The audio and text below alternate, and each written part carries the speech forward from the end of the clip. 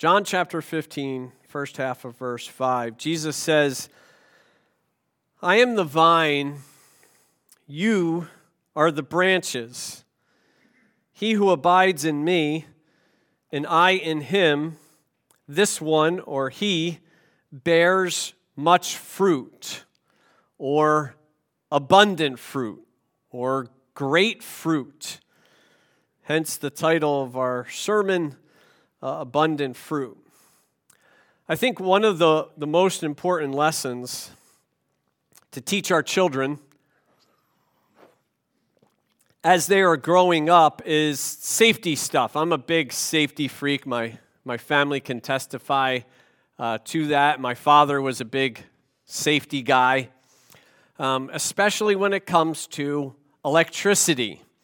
It's really important that we teach our children their relationship to electricity. It should be a relationship that is cold and distant, right? Does everyone agree with that?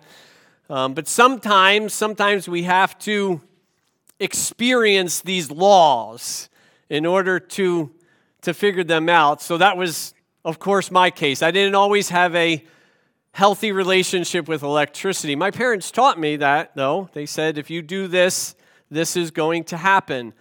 However, there I was. I found myself one day, I don't know if I've ever shared this before, but I had a butter knife in my hand. Yeah, butter knife. And I was sitting, and I think I want to say there was a reason for it because it just makes it sound better.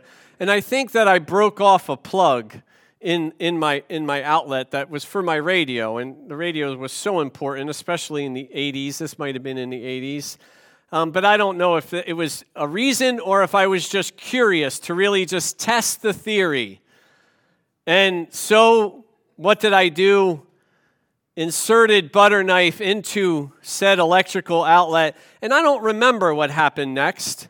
I think I was a little happy and joyful, and then really frightened when I realized that I was further back from the outlet from when I first started. But it worked, right? They were correct. When you stick a metal object into a powered electrical outlet, that power is going to flow through you, and there's going to be some, I would say it's a negative, but it's actually a positive result, isn't it? Because it's flowing into your body. Some things we have to learn by experience, and electricity sometimes is one of them, but we see what the result is to that connection. Jesus, there's laws all over the place that if you do X, this is going to happen, right? That's, if you drop a ball, gravity is going to take over. Jesus gives us a spiritual law, basically, here. What is Jesus saying to us? It's a law that we all need to understand. He is saying continual abiding results in certain abundance. It is no longer a possibility, is it? It's a certainty. Jesus says, if you abide in me, the one who is abiding in me, this individual bears not just a little bit of fruit, much fruit. Do we see that connection there? The power that flows through us produces the spiritual fruit that God desires in our life. And notice he says the one. I love that. You know what that means? It means that no matter where you have come from, no matter what you've done in your past, no matter what your gifts, your talents, no matter how good looking you are, no matter how fancy your clothes are, no matter how capable you are in life, if you connect yourself to Jesus Christ, if you continue in that relationship with him as his disciple, you are going to be productive for God's kingdom. Amen? That's what he's saying. It doesn't say, if you abide in me and go to Bible college, right? Even though those things are good and those things may be a result of your abiding, he doesn't say, if you abide in me and you work really, really, really, really hard at being good in your life. He doesn't say that, does he? If you abide in me, you are going to produce fruit. Anyone. No matter how old we are, no matter how young we are, no matter how new we are as Christians, continual abiding in Jesus Christ results in certain abundance. And we're going to look at the results of that. Negative and positive results in this passage today. So we're going to start with the bad news first, which is good. Whenever people give good or bad news, they always ask you, what do you want first? I always go bad first, good after, because then you can forget about the bad and just kind of focus on the good. But we're going to look at the bad news first. So second half of verse 5, he gives the first result. If you and I fail to abide, what does Jesus say? He says, for, this is a reason, for apart from me, you can do absolutely nothing. Woman tells a story about a business venture that she started. She said, 7 years ago, I started a new business. I prayed diligently about the decision. I sensed God's confirmation to move forward. And because of my inexperience in retail operations, at this time, I depended very, very heavily on God for wisdom, direction. Between the first time I caught a vision for this venture and the day we opened our doors, I prayed every single step of the way. On opening day, customers lined up around the building. With pounding heart and sweaty palms, I became acutely aware of the fact that success or failure of this business rested solely on me. For the next 4 years, I ran this store as if this were true. Instead of praying for God's wisdom or listening to the counsel of trusted advisors like my husband, Dan, who was also my business partner, I relied on myself. I relied on my own understanding. I was simply too busy and preoccupied to spend time reading my Bible. And when I did make time, I found myself rereading the same passage over and over and over again, just not applying it. Daily preoccupation with my work took over, and it took the place of my quiet time with Jesus Christ. Jesus said, I am the vine, you are the branches. If you remain, he who remains in me and I in him, he will bear much fruit. Apart from me, you can do nothing. She said, I discovered how true his words were. The longer that I skimped in my spiritual life, the further I fell from the vine. The further I fell from the vine, all my efforts proved absolutely fruitless. Making decisions apart from God and Dan, my husband, started to have a snowball effect, which eventually led to the demise of the business, and she says, and almost my marriage. What happened? And we see so many connections to what God, the gardener, does. She got distracted. And what was also one of the main things that keep us from abiding in Jesus Christ, it's self-reliance, isn't it? We think we have this. It's one of the biggest lies that is promoted in our culture today. Yes, we can. No, you can't. No, we cannot, but I know someone who can.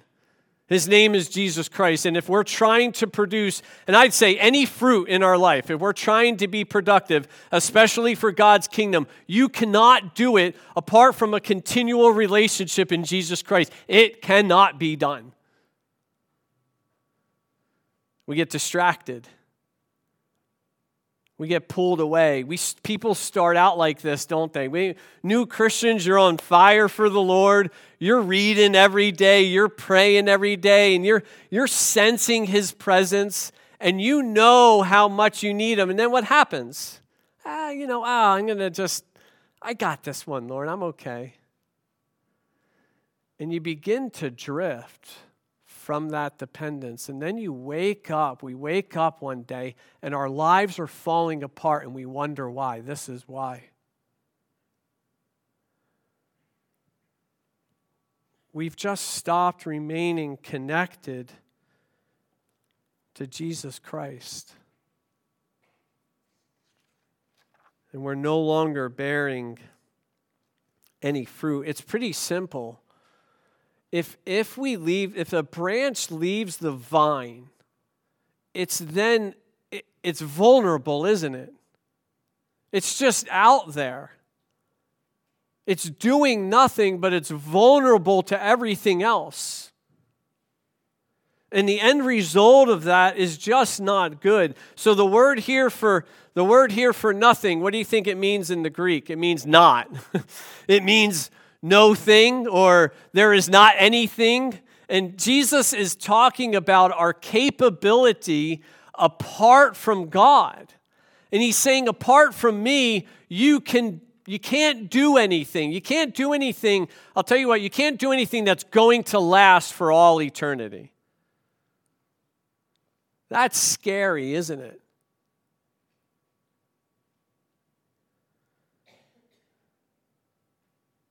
Now, I want to qualify this because there are a lot of things that seemingly we can do apart from Jesus Christ, but none of those things are going to have eternal value in the end.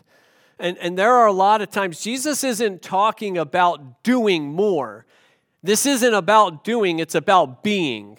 It's about being in a constant relationship with Him, and the results of that constant relationship with Him is much abundant fruit. Because we see it all the time, and I see it all the time, and I see Christians or people posting all the works they're doing in churches or whatever, and I look at those things and I'm like, I'm a punk, junk Christian. I do absolutely nothing. Even as a pastor, I feel that way sometimes. And all these, they're always like, oh yeah, look at me, I'm doing this, I'm doing that. And I'm like, wow, these people are so spiritual. And then a few months go down the road, and then I hear that their marriage is falling apart, and then they're leaving the faith. What happened? This happened. This doesn't happen overnight. This doesn't happen overnight. If you're not abiding, you're going to wither and die. That's actually what he says in the next verse. This is a posture of this needs to be a posture of every Christian. What's the posture? I'm dependent upon you. This needs to be a posture of our hearts as individuals and as a church. We need Christ. We need His life to flow through us. If His life is not flowing through us, if we're not remaining connected to Him, we are going to produce a big fat cup of nothing. Isn't this why in the Lord's Prayer, Jesus says to pray this way, give us this day our daily bread? Why? Because we need Him every day. Just to get by. I'm up here today, I'm talking, I'm breathing. Why? Because His grace. We need that constant mindset in our lives. Because if we don't have it, what's going to happen is what happened to this lady. She's going to wake up one day, everything's going to be a mess. We're going to be like, what happened? Jesus say, well, look, you're over here. I'm right here.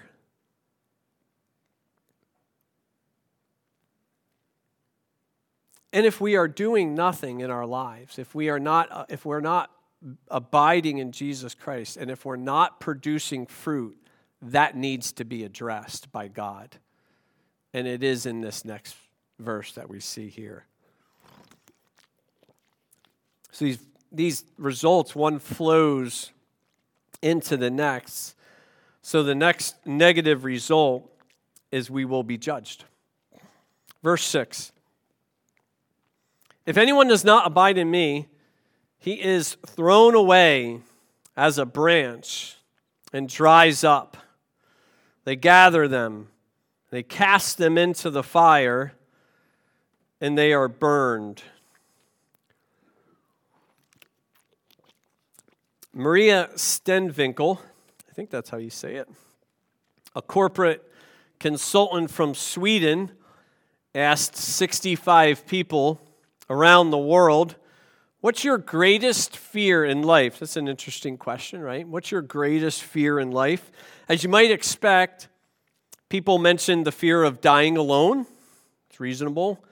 Or the fear of losing their job in life, which I think is connected to this final fear that is mentioned. But out of 65 people, at least 14 more than 1 in every 5, or around 22%, expressed a very different fear. What was their fear?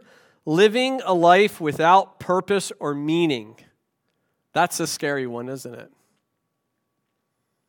Listen to their own words. Anthony, New York City. My biggest fear is never taking a risk in an effort to find my true calling. Rebecca from Stuttgart, Germany.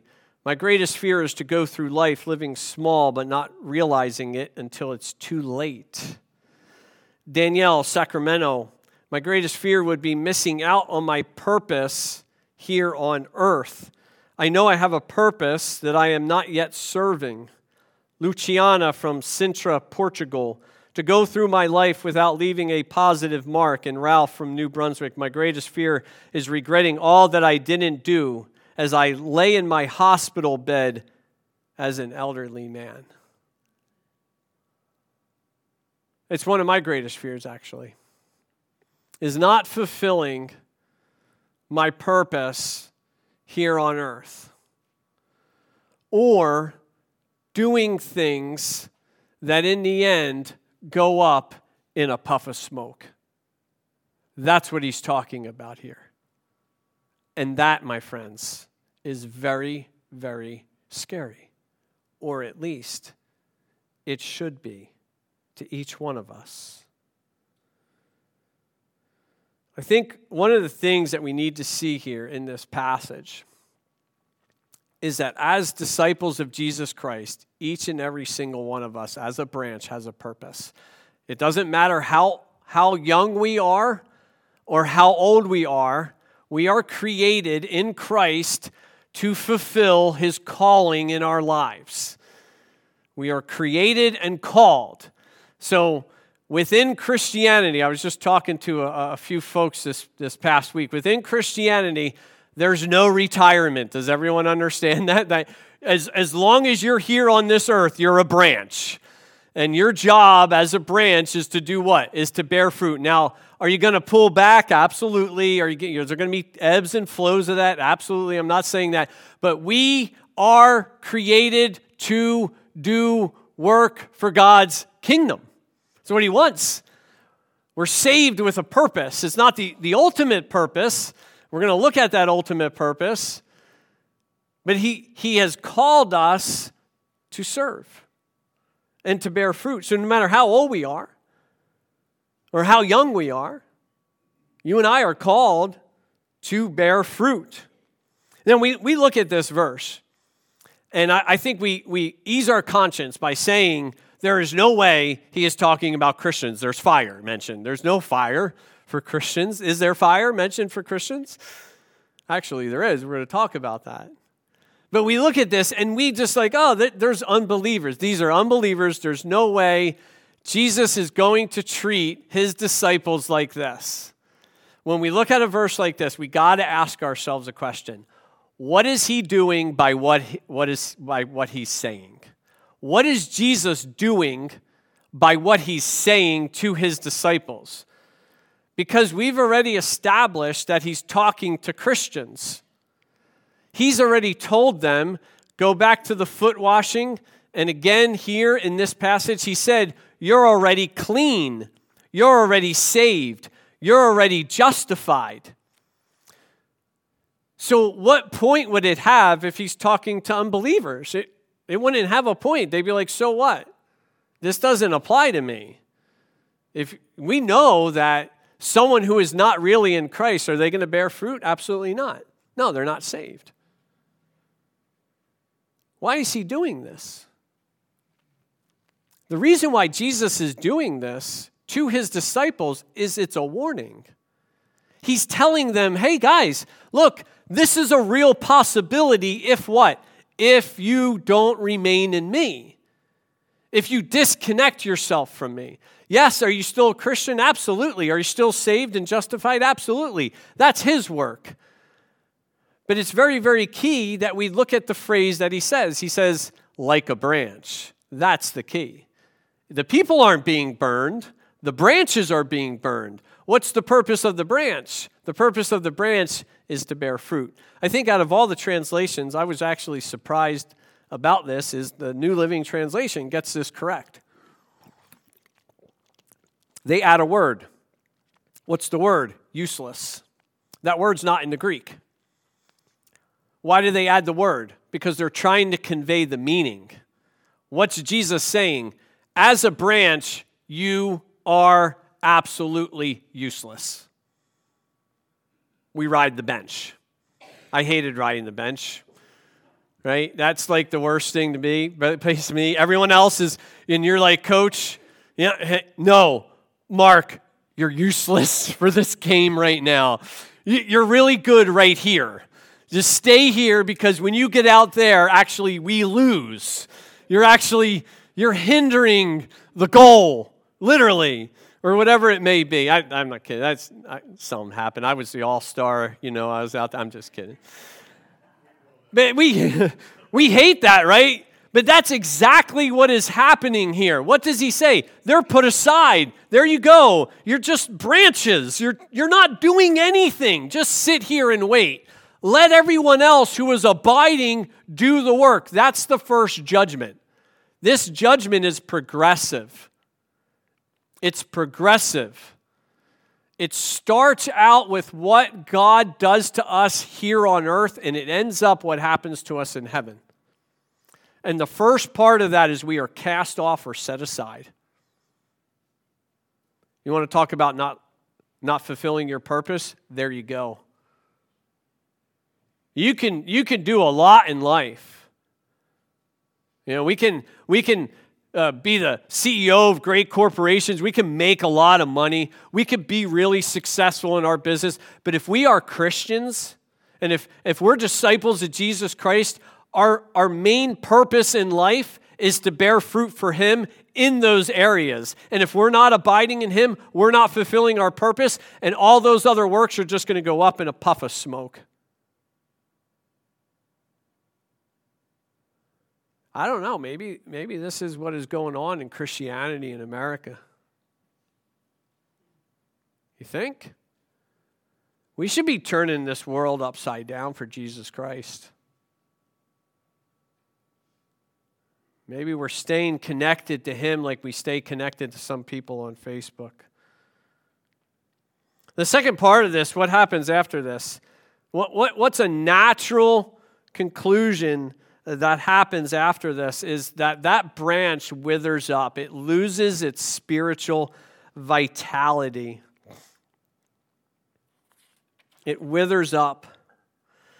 And I think if we go back to Paul talking about Christians, and this is not justification, this is sanctification related. Paul later on is going to, Paul in the Epistle to Timothy says, in God's household there are what? Many vessels, right? And we want to be useful vessels. So the ones that are useful need to do what? Be cleansed from the impurities. It's the same idea. If you're sinning or you're not abiding, and many times when we're not abiding, it's probably because we want to choose our habitual sin over that relationship with Jesus Christ. If we're sinning, not abiding, we're that vessel that's just put on the shelf. He said, I'll deal with you later, but you ain't coming out for the special purpose. It's like a car that sits in a garage without an engine. Oh yeah, look, this is my antique car. And then what happens? It eventually just rusts and it goes away. It's just it. We don't want to be put on the shelf. We don't want to be riding the bench. We don't want to be put in the corner just for people to admire. We're not doing anything for Him. This person withers up and dries, losing all their spiritual energy. Like an iPhone without a battery. Jesus says something similar when He talks about salt, right? The purpose of salt is for what? To flavor the food, to act as that agent of change. And if we're salt, but if we lose our saltiness, what's the point? What happens to the salt? Same thing. It's cast aside. And then what? Trampled. It's pointless. What happens after this? So I think what happens, you could see the kind of the break And he says, and they gather them up. Don't try to figure out who they are, because he's just referencing branches and what happens with branches. They gather them up, they cast them into the fire, and they are burned. And I think this is talking about the judgment seat of Jesus Christ. So when we die, we go before that judgment seat of Jesus Christ. It's a theological truth that we're just not talking a lot about in churches today. Why? Because we're afraid of a works-based salvation. Understandable, but that's not what Jesus is talking about here. The works are a result of salvation. And our job as Christians, and my job as a pastor, is to prepare you for that day of judgment, because he's given us all things. He's given us talents, he's given us gifts, he's given us time, he's given us resources and energy, and one day you are going to give an account for how you used all of that. And if you're not abiding in him, this is the end result. The person who is not abiding is not bearing fruit. He becomes useless, and then he's put aside, and then at the judgment seat of Christ, you stand before the judgment seat of Christ, and then what happens? You're tested by fire. The works are tested by fire. And if you are a branch doing works apart from the vine, it's nothing. It means nothing. It has absolutely no eternal value, and the works are what? They're gone. That's it. That is a really, really scary thought. It scares me. Because if I'm doing these things apart from Jesus Christ, the end result is not a good one. Paul talks about it, and he says if it's burned up, the builder will what? Suffer loss. Why? Because he didn't build with the precious gems and the jewels. What did he build with? He built with wood, hay, and stubble. Stuff that's just going to go up in smoke. But he is saved as if through the fire. Same word for fire that is used in both places. We don't have to go too far for imagery with this. This is right outside our backyard, isn't it? I mean, that was the timing of that was just like, okay. That's scary, isn't it? And what a picture. There it is. What's it doing? Nothing. It's waiting, isn't it?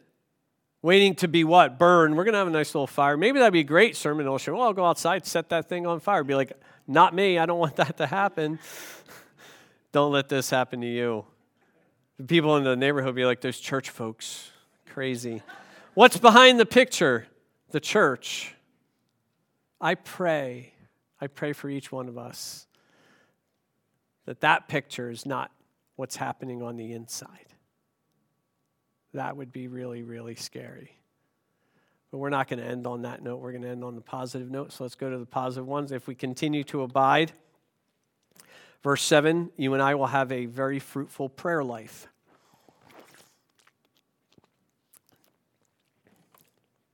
Listen to what Jesus says after this. So, okay, the fire's done.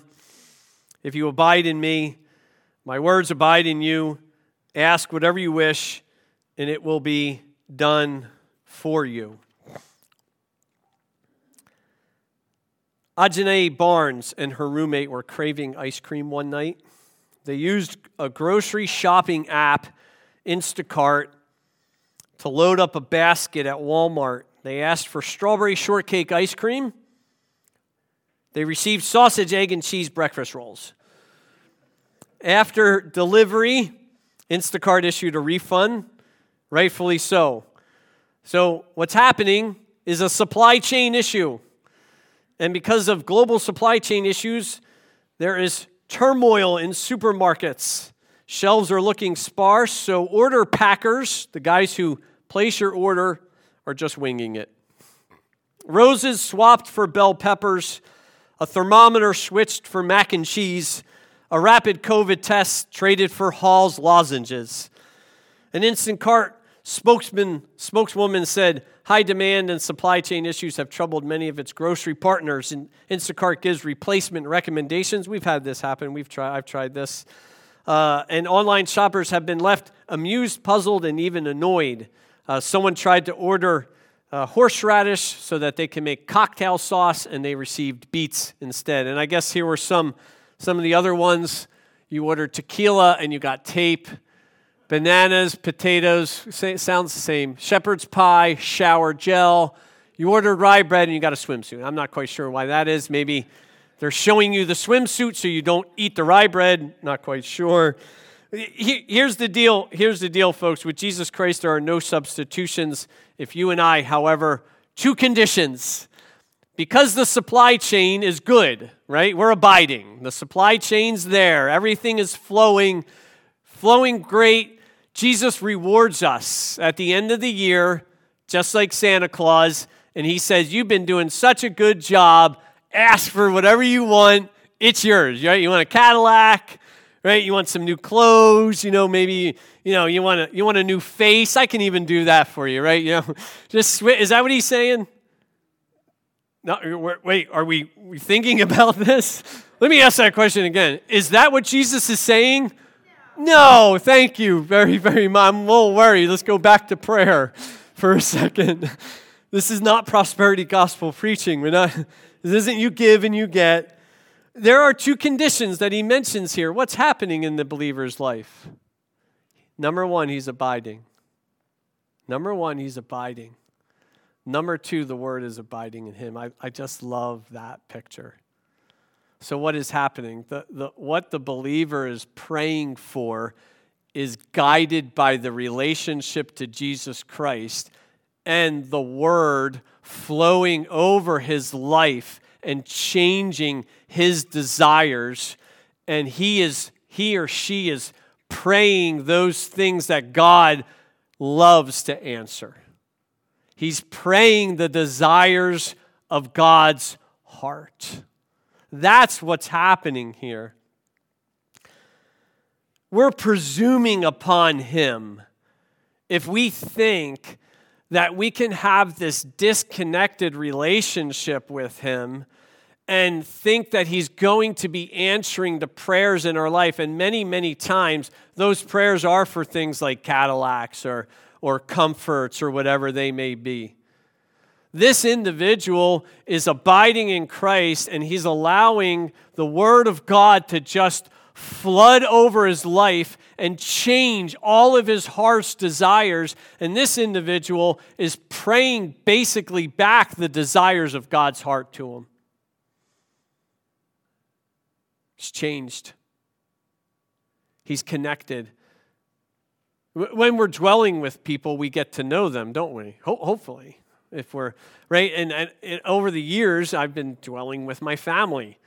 They know me, and I know them. So when it comes to Christmas time, I'm okay with buying them gifts that I think I know that they're going to like. Usually, not always 100%. But why is that? Because we begin to learn the things that interest them. We begin to learn those things that warm their heart, that bring them pleasure, that they like. The same goes for our relationship with Jesus Christ. The more that we're abiding, the more we're praying, and the more we're praying, the more we're abiding. We're submitting to the work of the gardener in our life. We're allowing him to cleanse our hearts. We're allowing him to prune us. We're getting rid of all the distractions in our life. We're getting rid of the sin in our life. We're confessing sin to him, and we're praying back those things. This is a changed individual. And the result is a fruitful prayer life, but also bearing fruit in prayer. It's an answered prayer life. And I think that's where the fruitfulness of both of this, where he's saying, you will pray to me. Why? Because you're abiding in me, and I will answer those prayers. Why? Because in that abiding and in the word, I'm changing your heart to ask for those things. If God's not answering our prayers, and we got to be careful about this, because we can pray things and we can still be abiding, and we may not get those answers. But one of the key signs that we're abiding in Christ is that we're bearing fruit through prayer. And I think that, and I love, and it's not that you need to take 3 days and, you need to go and find a cabin and cover yourself in ash and dust and be sitting there praying. Oh, no, this is a continual relationship. This is continual requests. You're constantly talking to him. I love that passage in Nehemiah. What a great example. When Nehemiah is before the king and the king asks him something, what does Nehemiah do in his heart? He says, and I prayed to the Lord. That's the type of relationship where throughout our day, we're talking to him.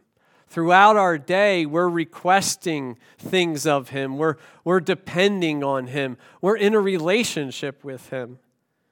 That's what he's talking about.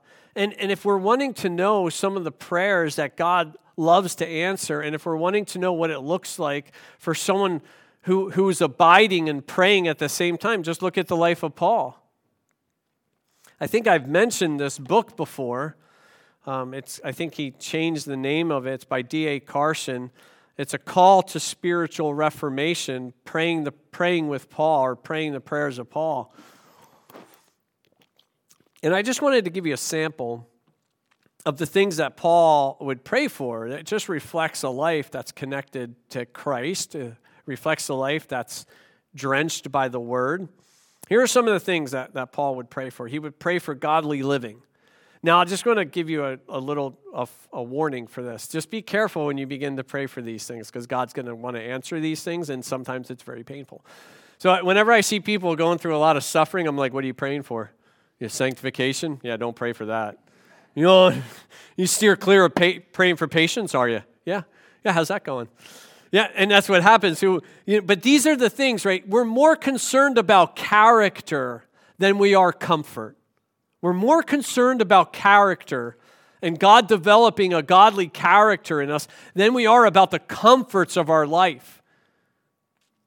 Second thing he prays for is ministry opportunities and success, right? We've been trying to do that a lot as a church, and I know the prayer group faithfully does that. Always praying for opportunities and always praying that we can bear fruit. So what's Paul's priority? The gospel, isn't it? You see how that is? This is a mind and a heart that is connected to Jesus Christ. His priorities, God's priorities, are priorities. Yeah, do we want success in our lives, in our businesses, and things like that? Sure. Can you pray for that? Absolutely. But we ultimately want success in God's kingdom, and we want opportunities to do so. What else does he pray for? For strengthening. He prays for increased knowledge of the Lord and his will, and he prays for more love, that we can have more love for each other, and that we can have more love for God. Is this what our prayer life looks like? Are we praying for these things? And if not, why? I'm going to give you an opportunity to pray. We have an opportunity every Tuesday night. Our prayer group meets, but this is a special opportunity, and I don't usually ask for a commitment, but I'm going to be asking for a commitment. We're going to talk more about it tonight at our annual meeting. Next year, we're going to focus a lot on unity. We're going to focus on unity in our body, unity as a fellowship, and unity of mission. We need to get to know each other. We need to come together more. We need to be unified. Hearts, minds, souls, mission, everything. One of the ways that we're going to do that is 6 times throughout the year on a Wednesday night, we're going to meet here in this sanctuary, and we're going to pray. And we're going to pray for those things. And I'm asking you as a church body, please do this. And let's see what God does in our lives over the next year. This is where it begins in prayer. Revival starts in our own hearts. If we want to see God work, we need to pray to him. An opportunity. We're going to do some other stuff too that we're going to talk about tonight. So again, a plug for tonight. But for 1 year, 6 times, we'll do a prayer, and we're also going to do a devotional during that time that's going to focus on those things that we're going to talk about. As we pray, as we are abiding in Him, as we're allowing His Word to soak over our lives, we are bearing much fruit. We are continuing to follow Jesus, and we are accomplishing one of the primary goals as a Christian is bringing glory to God. That's the goal. Look at the end result of the one who abides. The one who abides bears much fruit. The one who abides continues to be my disciple. These things bring glory to God. You want to know why ultimately we're created? That's it, folks. That's it. And bringing glory to God can only be done by abiding in His Son, Jesus Christ. Listen to how he ends this. My Father is glorified by this. By what? That you bear much fruit. And so that word "so" is actually not in there.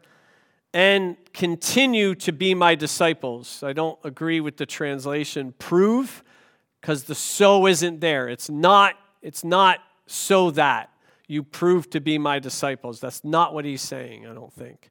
He's saying 2 things bring God glory, is bearing much fruit, bearing abundant fruit, and continuing, remaining as his disciples, walking and following him. Somewhere in the Namib Desert, the American rock band Toto's song Africa, first, that's a great song. How many people like this song? I got the way down. You want me to sing it? No. Okay. Okay, let's just keep moving right along there. Whew. It's not bearing much fruit, that one. First release in 1982 is blaring from a set of speakers. Namibian German artist Max Seidentopf spent one December constructing a new art installation on the rugged desert landscape of his home country. What was his goal? His goal was that the sounds of Toto's rock anthem, Africa, be heard in perpetuity. Amen. That's awesome. To that end, Seidentopf connected 6 speakers to an MP3 player loaded with the song set to play on a loop, and he placed it in an undisclosed location in the Namib Desert. According to the plan, the solar batteries hooked into the speakers and the player will ensure perpetual power and allow Africa to play at least until it rains. What a great illustration.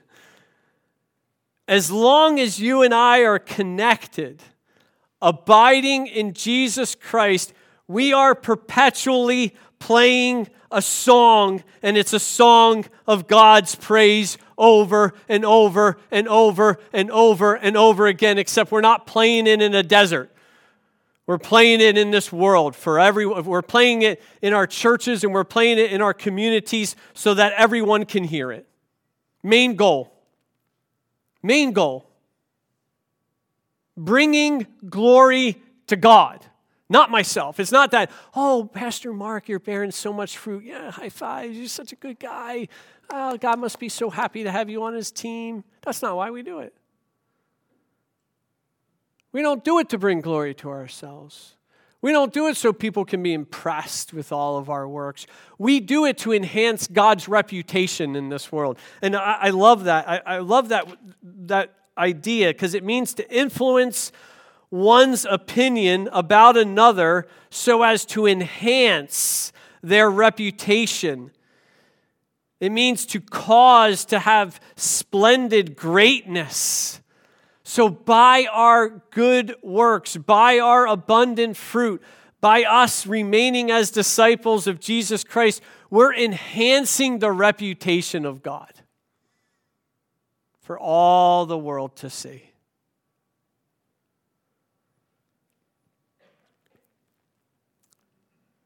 influencing others as to how great God is by the lives that we live as they resemble the character of his Son, Jesus Christ. Why are you like that? Why are you gentle? Why are you joyful? Why are you patient? Who are you? Well, I'll tell you. I'm in Jesus Christ, and that's why I'm this way. People see it. People get hungry. They want it. And it brings glory to God. And we fulfill our purpose, don't we? What a different ending than those branches from fire to glory, and the glory to the only one who deserves it. There are 3 letters that are, some of you nurses may know this, that are written on charts that are very sad letters sometimes. They are FTT, failure to thrive. Sometimes it's in reference to children if they're not nourished. Sometimes it's in reference to elderly adults if they're depressed or just not able to thrive anymore. Folks, I'm going to tell you something. That's a bad state physically, isn't it? It's a bad state, worse state spiritually. Jesus gives us a promise. He says those 3 letters, failure to thrive, you abide in me, you're never going to see them on your spiritual charts. As a matter of fact, it's just the opposite. The one who is abiding is the one who is what? Thriving. The one who is bearing not just a little bit of fruit, but abundant fruit. He has a fruitful prayer life. Those prayers are being answered.